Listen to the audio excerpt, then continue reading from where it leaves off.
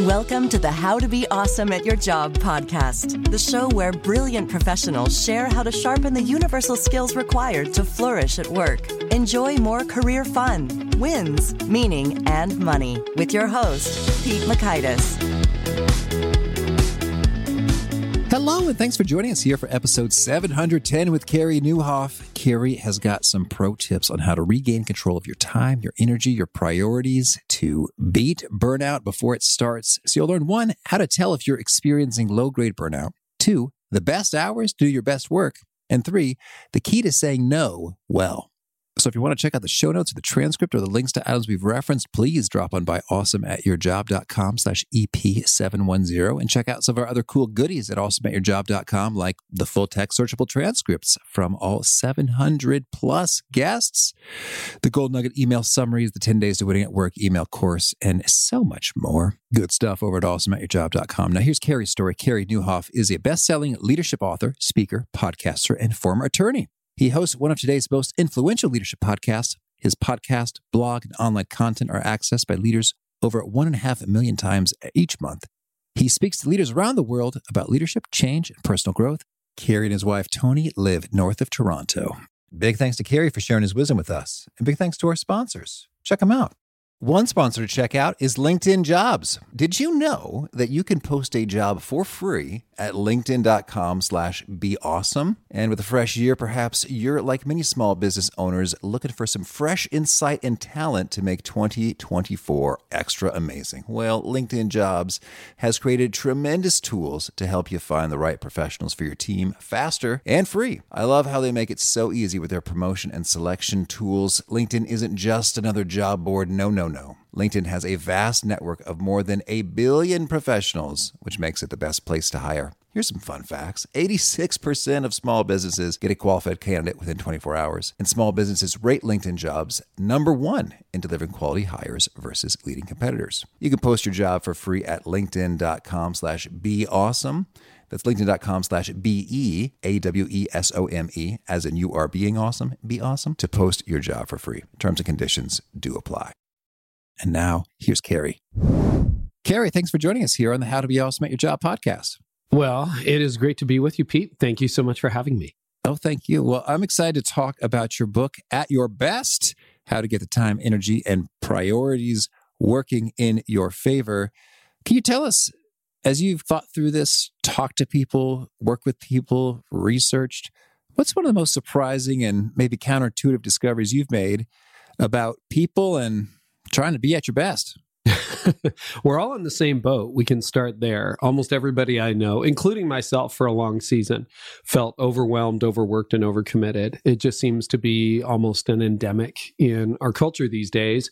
So I think that's the big surprise. The other thing that really led to the writing of the book for me, Pete, and really the reorganization of my life and helping thousands of other people do the same, was everybody talks about time management, but the problem with time management is you're managing a fixed commodity. Like nobody's giving you a 25th hour in the day. Nobody's floating you an 8th day a week. So I was pretty good at time management and I burned out.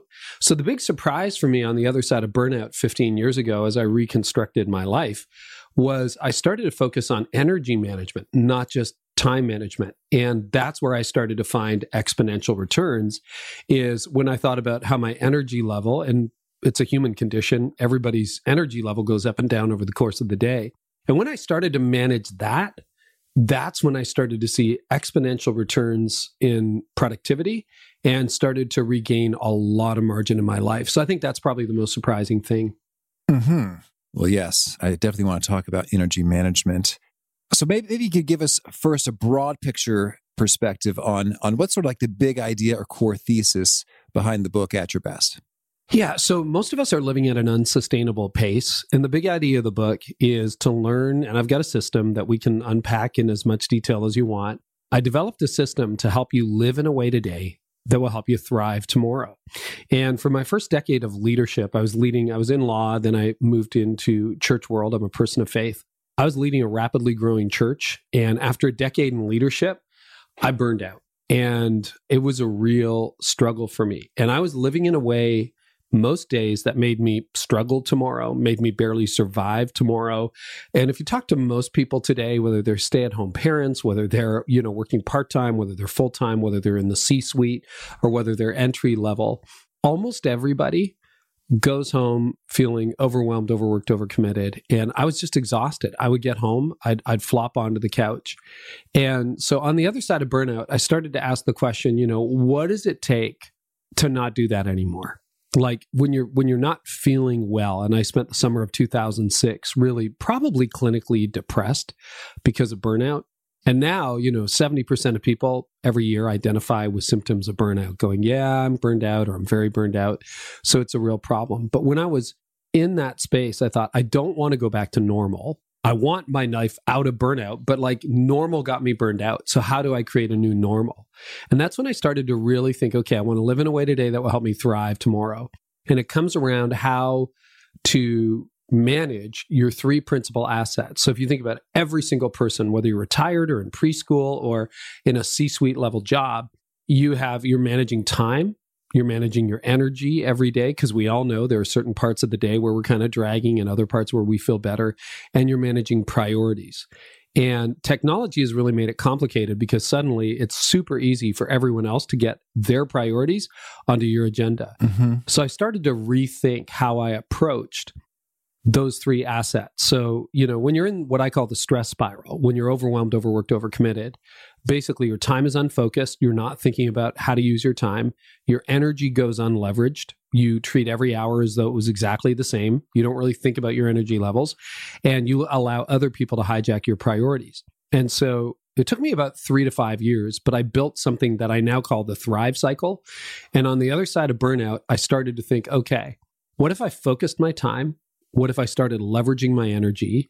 And what do I need to do to realize my priorities? And when I started doing that, that's when I saw 10x returns in terms of my productivity at work, my level of joy in life, and also the amount of margin I had, like just the free space, the freedom to do what I really felt called to do. Case in point, in my 30s, everyone said, Carey, you should write a book. You should write a book.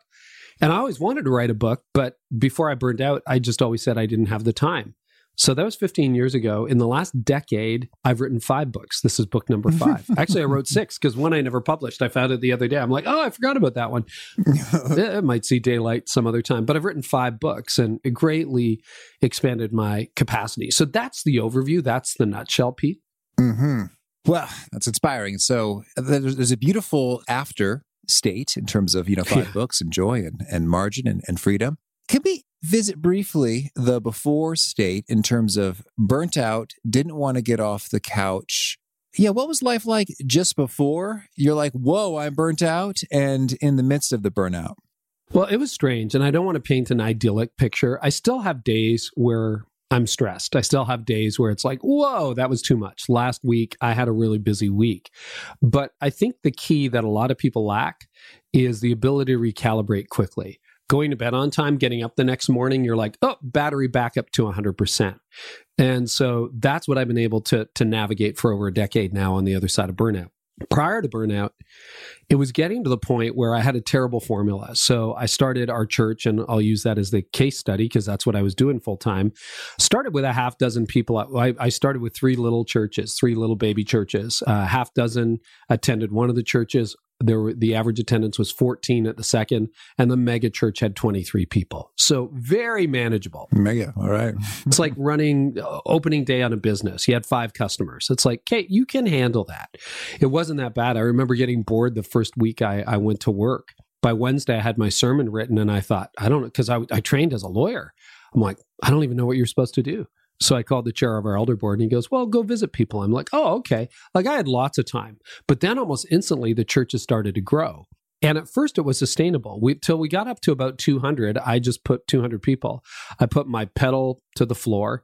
And, I'm a pretty energetic Enneagram 8, if you follow that stuff. Like, I got a lot of energy, and it was fine. But the problem with that is it doesn't scale. And so I started to get more and more tired. And my bad broken formula was more growth equals more hours. Well, that just doesn't scale. So our church grows from a handful of people to 100 people to 200 people to 500 people to 750 people, 800 people. At this point, I can't remember people's names. I'm out 5 nights a week. But I think in my 30s, I'm superhuman. I can handle this. I can do this. On the inside, I should have seen the warning signs. I didn't. People kept telling me, Carey, you're going to burn out. And I thought, burnout's for weaklings. I'm not weak. The rules don't apply to me. So there was that. And that's definitely, looking back on it, that was arrogance on my part. I also ignored warning signs like I was starting to feel numb. Life is emotional. People go through good times and bad times. And when someone said they were getting married or having a baby, which should be really joyful, I had a lot of muscle memory and I could kind of like smile and nod and yeah, that's great. But on the inside, I'm like, I don't feel a thing. Yeah. And conversely, if somebody came up to me on the weekend, even someone I knew, unless they were really close and said, I got a terrible diagnosis this week, I have cancer. I knew what to say, but I couldn't feel it anymore. And that was really, really alarming to me, but I hadn't been in that state. And I'm like, well, someday this will work out. So ironically, you asked, what was it like before I burned out? To some extent, I was on top of the world.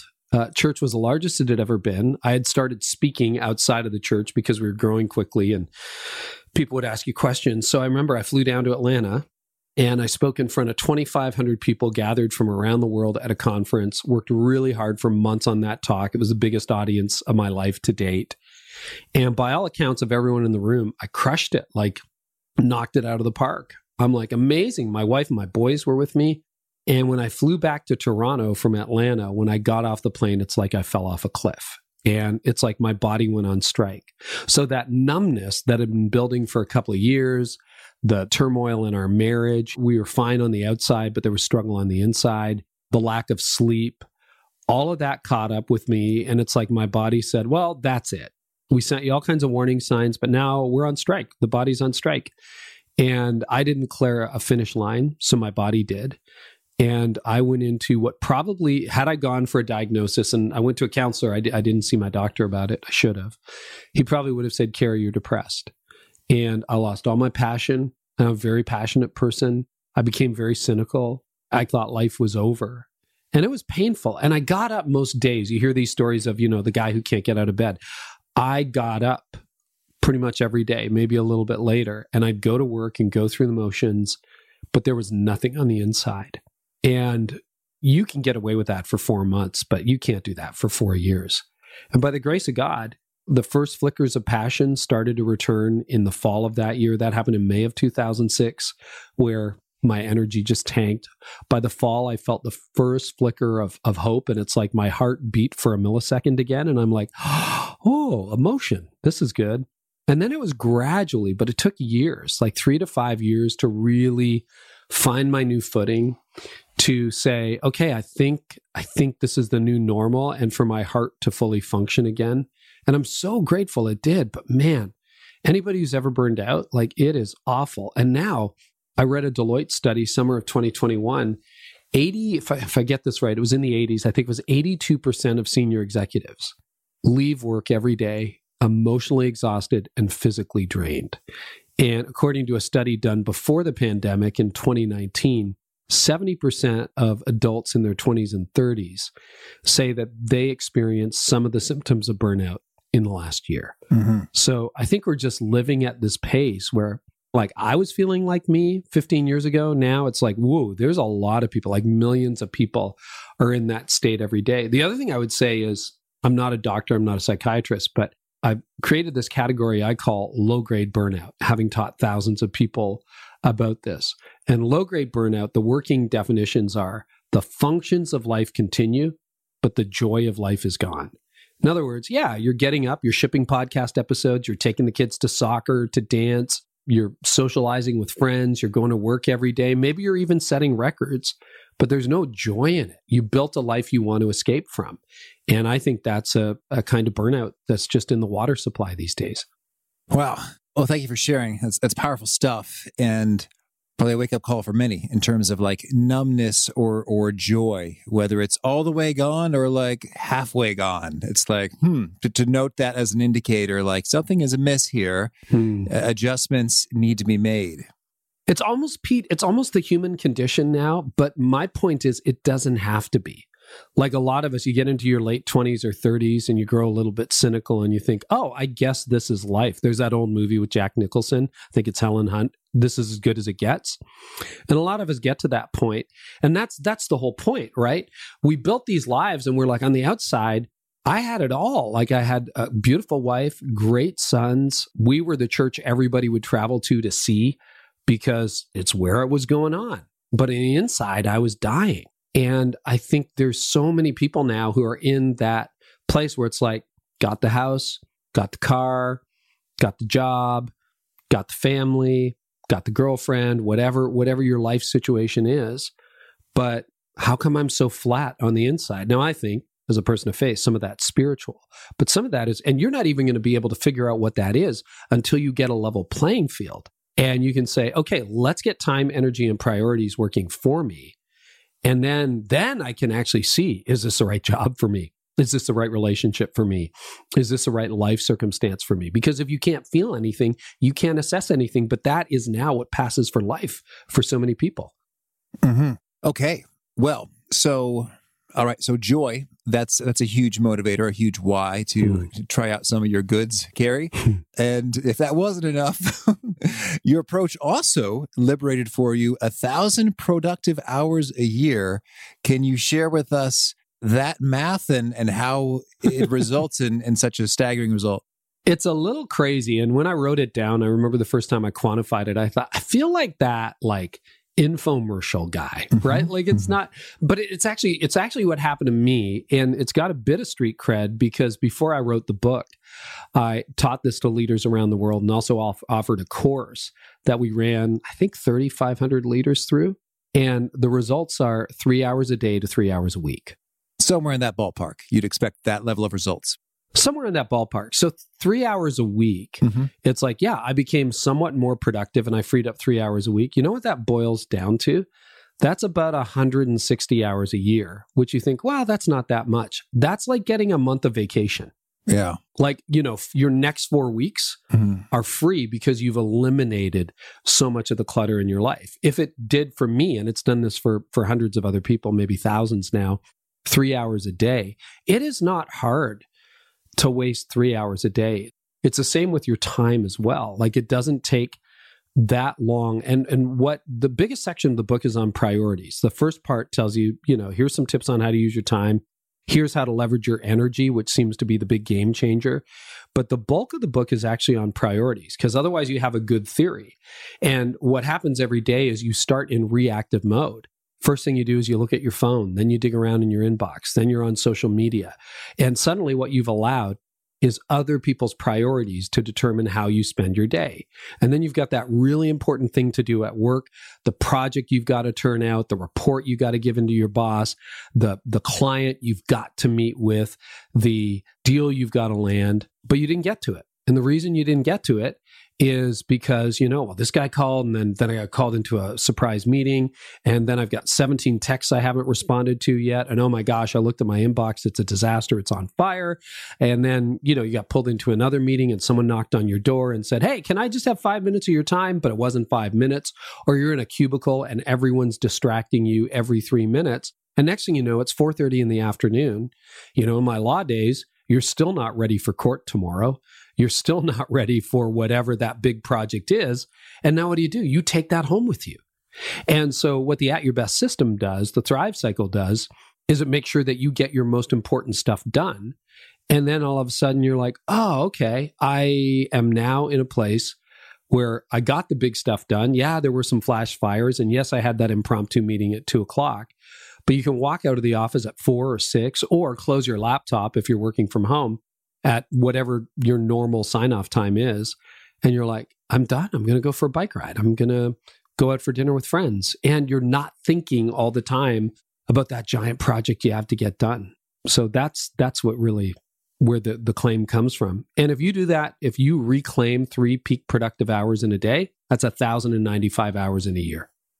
Yeah. Okay. So then 3 hours that have been frittered away in a meeting that didn't need to happen or an email checking or social media frittering that didn't need to occur.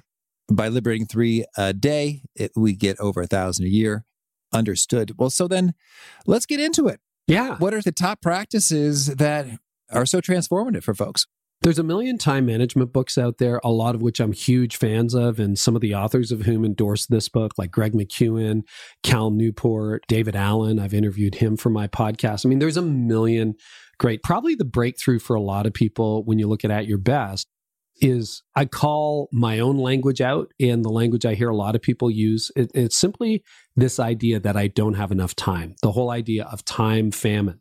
So when it comes to managing your time, it's pretty easy to say to yourself, like I did all through my 30s, Pete, I don't have time to write a book. Like, you don't understand how busy I am. This thing's growing like crazy. Like, I haven't got time to write a book. And then one day I had this realization, and I don't know why. I mean, everybody knows this, but it just hit me like a ton of bricks one day. It's like, Carey, you have the same amount of time as any other human being on the planet. If you're running a Fortune 50 company, nobody gives you a 25th hour in the day. Like, it just doesn't happen. You have the same amount of time as everyone else. And then I started to think about how productive some of my heroes were, and made me go, what gives? And so what I made myself do, and this is what I would encourage every listener to do, is start admitting, or stop saying, I should say, stop saying you don't have the time, start admitting you didn't make it. So just stop saying you don't have the time. You actually have the time. What do you want to do? And I've asked lots of leaders about that. Like, what do you want to do? And people are like, I want to launch my own podcast. I want to write a book. Or I remember one person said, you know what I want? I want a weed-free garden. Like, my garden used to give me so much joy, and I just never have time to weed it. I'm like, well, you actually have the time, and you can do that. Other people want to paint, and they want to do different things with their life. I want to learn how to cook. I want to learn how to ski, or whatever it is. You actually have the time. I want to crush out the next quarter's goals before midnight on the day before they're due. Okay, great. Well, you can do that. And so stop saying you don't have the time. Start admitting you didn't make it. So that's time. And then energy. So you have 24 equal hours in a day. But as you know, not all hours feel equal. People like Daniel Pink and Cal Newport have identified, using brain research and science, that most people seem to have about 3 to 5 peak productive hours in a day. If you really think about it, as a writer, having written books, all my author friends would tell you they cannot write for 17 hours a day. It's just not, well, you could, but by hour 7, you're spewing garbage at that point. And if you're up against a deadline, yeah, sure. Okay. I can work till midnight if I have to, because I have to get this chapter in, but you're not producing your best work. Most writers would say success is 1,000 good words a day, which doesn't sound like much, but that may take you 3 to 5 hours. So you've got 3 to 5 hours in a day where I argue you're at your best. So we usually think about this as like morning people, night owls, or people who hit their peak midday. What would you say, Pete? I'm curious. Are you a morning person, a night owl? I call that your green zone, your best. What are your best hours in a day typically? Yeah, it's funny, and I don't know. I don't think this was always the case, but over the last, 6 years, it's really seemed like it's the morning. Mm-hmm. And we had a couple sleep doctors on. And so in the earliest of mornings, we've got what one called groggy greatness in terms of, I might not be super alert, but wow, I'm getting a lot of good ideas. But I don't know if they're good yet. But I'm getting a lot of ideas, which I'm parking to later evaluate to see if they're good. And then maybe an hour into the day, it's like, okay, let's get after some stuff. Yeah. Could you put it on a clock? When people think about this, they usually find they can. So is it like 5 a.m., 7 a.m. for you, 8 a.m.? When does your green zone start? If I wake up at 6:30, I feel really raring to go at 7:30. Yeah, great. 7:30. And then when do you start to fade a little bit? Mental clarity, a little bit of brain fog? Like when does that hit? Well, in some ways, after maybe around 90 minutes of doing something, it sure is time for a break. But then it's not over. I would say, well, I'll put it this way. At 1:30 p.m., I sure don't want to schedule something important. It's like I am sleepy and I will be hopefully lying down for a power nap if possible around then. Thanks for being so honest about that, because I think in the 90s when I came into the workplace in law, there was this idea that we were robots, we were superhuman, and sleep was for wimpy people. And you know what? You just admitted, along with every single person listening to this podcast, that you're human And that's the way humans operate. So my hours are 7 to 11 a.m. That seems these days to be my best. If I'm lucky, after a power nap at lunch, I'll get another incredible hour. And that would be my green zone. Cal Newport says you have about 4 of those hours a day where you can really do deep work. Daniel Pink would agree that it's a very limited window. And even if you're a night owl, I was talking to my wife, she was talking to someone who says her best hours are between 8 and midnight. It's like, wow, more power to you. But at that point, if I'm on a sofa, I'm probably falling asleep in the next 20 minutes. Like, that's just me. So you have green zone. Those are your best hours. And I would encourage you, even if you can't say exactly where they are, like pick a zone. Is it morning, afternoon, evening for you as a person listening to the show? Then you also have on the other side, red zone. Sounds like 1:30 in the afternoon could be a red zone for you. 4 to 6 in the afternoon is getting into my red zone. So we're having this interview later in the afternoon. So I had a little quick nap at lunch, and then I went for a 30-minute bike ride before I jumped on because I wanted to be mentally clear, put some paddles on the heart to get me going and make sure that I was going to deliver for you and your audience. So, but normally 4 to 6, it's either I need a nap or I need to get my body moving. And then everything in between is just yellow. You're not at your best. You're not at your worst. And the way to think about it, and this is the Archimedes lever for almost everybody who's tried this system, is you got your best hours. Start focusing your best work in your best hours. Of all the things in your job description, let's say your job description is 10 things in it. Even if you're a founder, you know this. It's like you still have parts of your job that you're not very good at and that aren't that important. That's like every single job. There is no dream job where it's all 100% everything you want to do and you're so good at it all the time.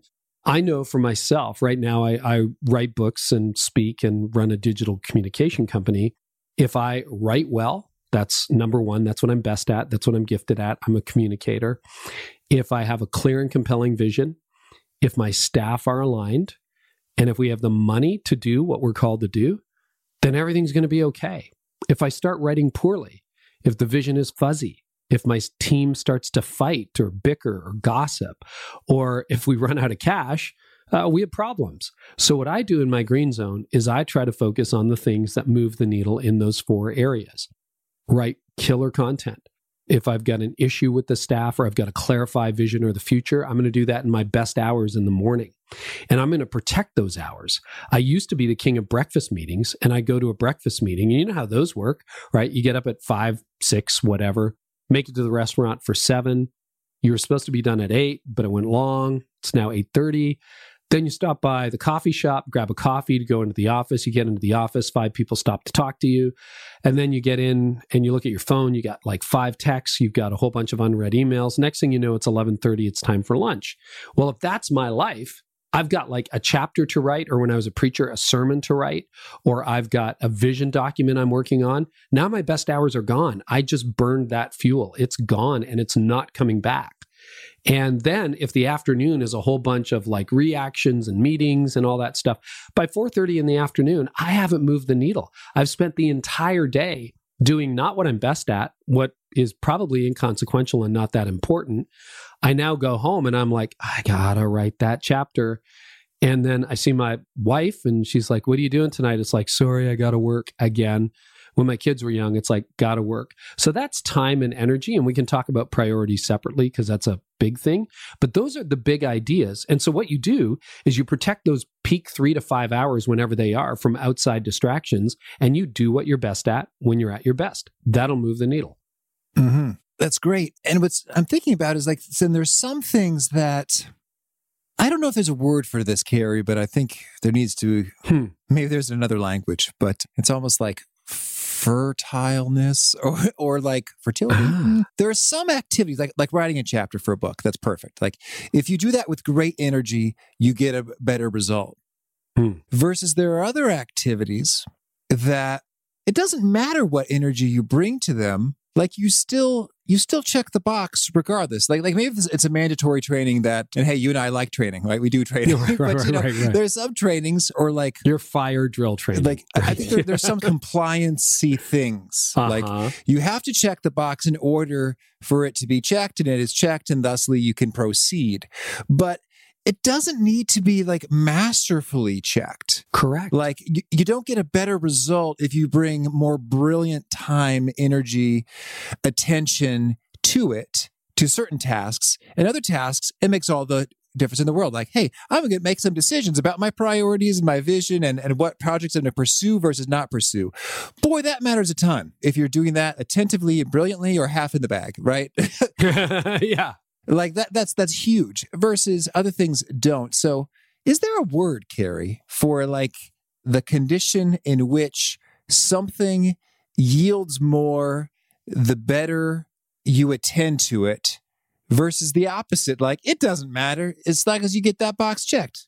That is a really good point. I'll bet you the Germans and the Japanese have a word for that because they always have great words. I speak neither Japanese or German, but I would call it, you used the phrase, I think, inconsequential. There are things. So, for example, I'm not my executive assistant. I have an EA. Her job, because we get hundreds of emails a day into the inbox, her job is to do a really good job responding to all of the emails that need a response. That needs to be her green zone. Email for me tends to be transactional. Pete saying, hey, do you want to be on my podcast? It's like, yes, I would like to be on your podcast. Well, I want to be polite. I want to be nice, but that is not the highest value added work. Me showing up prepared for this interview to have a good conversation, that's actually important. So what I would say, the word that I would use, there's inconsequential things. Email is relatively inconsequential. I can do that in my yellow or red zone when my energy isn't at its peak because I'm just saying yes or no or being kind to people, and I can do that on autopilot. Writing a chapter for a new book, that has impact. So the word I would choose is impact. And the thing to think about, I've got a Venn diagram in At Your Best. And if you buy the book, you get all these downloads for free with it off the website. But imagine 3 circles. So gifting, passion, impact. So gifting can be your skill set. I'm by nature a communicator. When I was a kid, I was like in public speaking contests. When I was in law, I love being in court. I was in court almost every day. I was only in it for a year, but man, I love being in court. When I was a preacher, guess the part of the job I like the most? Growing the church and preaching. I love the communication part. Guess what I'm doing now? Podcasting, writing books, writing articles, connecting with leaders. Communication is a gift for me that I think I was given. And it's also something I really enjoy doing most days. Most days I really enjoy it. It also happens to have the greatest impact. That when I communicate well, everything goes better. When I communicated well in law, my clients won. And when I was preaching, the church grew. When I was preaching well. When I'm writing well, I wrote a post yesterday. It's funny you mentioned, you get ideas at 5 o'clock in the morning. I've been trying to figure out how to write this post for a while. And I woke up at 5:10 and I said to my wife, the post was fully formed in my head. I went downstairs, wrote it down really quickly. Like that kind of rest and margin allows your brain to be free. And sure enough, this one did connect with leaders and tens of thousands of leaders read it in the first 24 hours. I'm like, awesome. That's a good example. So there you have impact. So ask yourself, what is the biggest impact at work? Like when your boss says, well done. Was it because you filed your expense report on time? Well, maybe if you're in accounting, yes. But it's really probably for those things that move the bottom line of the company forward. What is it in your job? If you're a receptionist, super important to do customer service well. And by the way, the bar is so low on that these days. All you have to do is be a kind human. If you're a kind human on those phone calls, if you're a kind human, and when somebody comes in and says, hey, would you like a glass of water or a cup of coffee or that kind of thing? Man, that goes a long way. I say to our customer service people, like just be kind to people. Just give them a timely response. Like that has such an impact. We do online courses and we offer a 30-day money-back guarantee. The industry standard on refunds for online products is 10 to 30%, depending on your field. We get a lower than 1% return rate. Why? Well, first of all, we give it to anybody who wants it, no questions asked, so they know it's there. Secondly, we try to over-deliver on value. That has a super high impact. That's important. That deserves your green zone. So think about where's my biggest impact, where's my gifting, where's my passion. You get those 3 going together, that's how you use your green zone. That's how you use those peak 3 to 5 hours a day. And then finally, for personal application, Saturday and Sunday, maybe you're not in the office, but I used to give my wife the leftovers. I'd mow the lawn in the morning. or I'd wash the car in the morning. Well, if that's my green zone, maybe we should go for a breakfast date. And then I can wash the car later. I can mow the lawn when it's like, should I have a nap or should I mow the lawn? You see, so you start to rethink that, because my wife is more important than my lawn, as much as I'm like a lawn guy. Definitely more important than the lawn. So you can start rejigging your priorities, and that way you start showing up more for the things that really matter in life. That's beautiful. Okay, so right there, green, yellow, red, have those 3 to 5 peak productive hours on super high impact stuff where the things align there. So then let's talk about priorities. Mm-hmm. How do we think through and establish what is top and what is middle and what is low? So priorities can run in two directions. One is to think about what is of greatest impact. So definitely do that exercise, passion, gifting, impact. And that could lead to a promotion or a new job for you one day. But again, if you can determine that, you know your priorities. The priorities section of the book is really designed to help you get this from theory to reality. Because if all you do is implement what we've talked to today, and you're like, good, I'm starting that tomorrow. You've heard it already. You know what to do. I promise you it's going to blow up in your face. And the reason it's going to blow up in your face is everybody else is going to ask you to do something else. You probably say, I've got 2 meetings in my green zone 5 days a week. What do I do with that? We can talk about that. Or even if you don't have meetings, you're a morning person. You're like, yeah, my first meeting's at 11 a.m. That's ideal. You will distract yourself. I mean, we have devices now that just buzz and chirp and distract us 24 hours a day, 7 days a week, including in our green zone. And then you're sitting down, maybe you've turned off all notifications on your phone, but you're sitting down, someone knocks at the door. Hey, Carrie, can I have 5 minutes of your time? It's like your green zone goes up in flames. So priorities is really as much about how do you stop the world from hijacking that green zone? Because if you use it well and you get those 3 to 5 hours in, some days it'll be 3, some days it'll be 5, but you get those in and you start using them consistently, you're going to start feeling like you could go home by lunch because you're like, I got the report in, I solved the problem, I created the new pivot table that's going to change accounting, right? Whatever you're doing, you got it done. And you're like, oh, it's just a meeting this afternoon. It's just an inbox this afternoon. Like everything else feels easy. But the world will conspire against you to hijack your green zone. So first thing I would recommend is stop distracting yourself. Even when you get into that green zone, you get into a comfortable environment, a quiet environment. If you're in a cubicle, put headphones on. Headphones are the universal don't bug me symptom. Nir Eyal, who also endorsed the book, he writes in his book, Indistractable, you can talk about it in your office, put like a little traffic cone on your desk, a mini one. And when the traffic cone's there, it's like, hey, I'm in my zone. Please don't bother me until after. So you've got to set up some signals to stop distracting yourself. So I would suggest turn off all notifications on your phone. By the way, if you're wondering how to do that and you're listening to this in real time, iOS 15 just released some amazing features where you can now set different levels of privacy for different times in the day. I just released days ago as we record this, but I am excited to trot out these ideas with red, yellow, and green zone because a lot of people are afraid to totally protect their green zones, turn off their phone, shut off all notifications because they're like, well, what if my kids need me? Or what if my boss needs me? We used to have to set up favorites to do that. Now you could set up a green zone feature on your iPhone if you have an iPhone.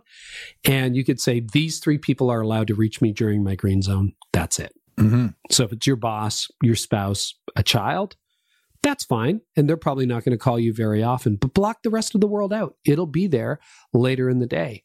So you want to stop distracting yourself. And then you've got to learn how to say no so you don't overcrowd your calendar. Happy to talk about that if you want to go there and talk about mastering the art of saying no. Well, thank you, Carrie. That was absolutely on my list.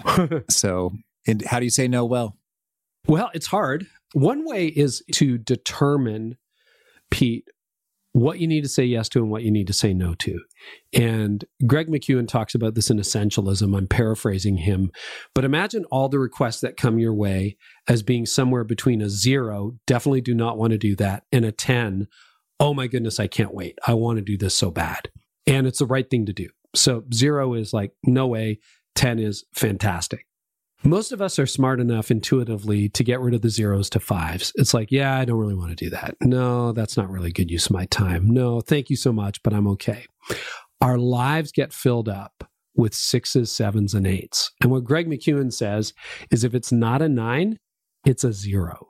And that was really hard for me. Even as I was developing this material, I have so many opportunities and I want to say yes. But that filter of if it's not a 9, it's a 0 is a really, really powerful filter. So what I would say is start using a new filter in your decision making. And another way to look at it, I think Seth Godin came up with this, but ask yourself the question, because 6 months from now, if someone's asking you to do something in February, you look at your calendar. And by the way, if you implement the system, your calendar will not be blank 6 months down the road. But most people's calendar is blank. You're like, oh yeah, I have time in February. But then February comes and it's all filled up and you don't have any bandwidth for it. If Seth Godin says, would you put it on your calendar tomorrow? If the answer is yes, then it's probably a 9. If the answer is no, then it's probably not a 9. It's probably 6 or 7 or 8. So a lot of us get somewhat moderately excited about an idea. It's a 6 out of 10. And we say, yeah, I'll do that in January. And then January comes around and it's like, oh, why did I let that on my calendar? And I think there are a lot of people who are like, why did I let that on my calendar? Create a new filter. And then what you do is you master, now you know what to allow on your calendar. And then the second thing is, how do you say no? Well, we say no every day just because of the size of the audience. And I think what you say, if you can say this honestly and with a clear conscience, say, I'd love to do that. Pete, I'd love to help you with that project. Unfortunately, in light of my current commitments, I'm unable to do so. But thank you so much for asking me. I really appreciate it. I wish you well, Carrie. That's short. It's simple. It's clear. It's not like check with me in 2 weeks, because then they come back in 2 weeks. You're like, yeah, I still can't really do it. It's just clear. Mm-hmm. And Steve Jobs famously said what was best about Apple's innovation was not what they said yes to, but what they said no to. And by having that undistracted time, by having a focus that was pretty legendary, he and the team at Apple were able to come up with products that nobody else could come up with. And that was the singular focus on saying no so that he could say yes to a phone that changed the world, or to a device that played 1,000 songs in your pocket. And if you get that kind of margin in your calendar, if you get very good at saying no, you'll have to overcome FOMO and everything. You will find that you probably can start to realize things in your life and at your work that will astound you and surprise you. All right. Carrie, this is awesome. Anything else you want to make sure to say before we hear about a couple of your favorite things? No, I would just say, ask yourself this question. Are you able to run at this pace forever? And most of us would say, I'm not able to run at my current pace forever. Maybe not even another month, maybe not another week. And the problem there is if you're saying to yourself, well, Carrie, it's just a busy season. Seasons have beginnings and endings. And if your season doesn't have an ending, it's not a season, it's your life. And do you really want to live that way? And if you don't, I'd love to help. Mm-hmm. All right. Well, now could you share a favorite quote, something you find inspiring? Okay. Winston Churchill. Success is moving from failure to failure without loss of enthusiasm. Mm-hmm. And a favorite study or experiment or bit of research? I love what Daniel Pink did in his book, when he analyzed surgeons and discovered that even they struggled with what we've been talking about today. Did you know that if you have your surgery at 8 a.m., you are far less likely to have complications than if your surgeon operates on you at 4 p.m.? There's a 400% spike in challenges with surgery in the afternoon over the morning because we're all humans. That is a good study. And a favorite book? Favorite book? I love Doris Kearns Goodwin's Leadership in Turbulent Times. Fantastic book. Mm-hmm. And a favorite tool, something you use to be awesome at your job? Oh, I use Evernote a lot. I have just thousands of notes in Evernote. Been around for a long, long time, but it's a go-to. And a favorite habit? Habit would be going to bed early. My wife says she married an 85-year-old man, but I love sleeping in on the front side. I think it makes me better in the next day. So I try to get to sleep by 10 every night. And is there a key nugget you share that really seems to connect and resonate with folks? They quote it back to you often? Yeah, the one that keeps coming back is time off won't heal you if the problem is how you spend your time on. Mm-hmm. And if folks want to learn more or get in touch, where would you point them? Yeah, you can go to atyourbesttoday.com. That's the gateway into the book. And we've got some special offers there for people. So just @yourbesttoday. Don't forget the today part. And then you can find me at careynieuwhof.com. Very hard name to spell, but if you butcher it, Google will probably get you there. Mm-hmm. And do you have a final challenge or call to action for folks looking to be awesome at their jobs? Yeah, I would say you can do this. Find those peak 3 to 5 hours, protect them, and you will see results starting pretty much overnight. All right. Carey, this has been a treat. Thank you. I wish you much luck and fun and adventures at your best. Well, thank you so much, Pete. It's been a joy to be with you today. I really love what Carey had to say about those green hours. And I think I know this and I've lived this, and occasionally I have structured my day around these, but boy, is that powerful to really know what are my green times and what is so important that I'm going to do during my green times. And it's interesting how, especially for me when they're in the morning, I find that the temptation to check in on all the emails and the text messages and whatever is strong. And so it really takes a dose of energy to silence those and say, no, I am doing this first and foremost. And I find it actually helps to schedule. It's like, no, not to worry, Pete. There is a time coming up shortly in which you are allowed to check your emails and text messages and these sorts of things. So it's going to happen. Nothing's going to blow up. Folks are going to hear from you in just a couple hours. So don't even open that tempting email box. Rather, handle the activities you previously decided to do in your green hours because you know they're so important and make all the difference. So big thanks to Carey for hammering that home. Again, the show notes, the transcript, and the links to items we've referenced are at awesomeatyourjob.com/EP710. Hope to catch you next time. And peace. Thanks for listening. To get the most out of the show, we recommend 2 key things. First, check out the extra resources at awesomeatyourjob.com.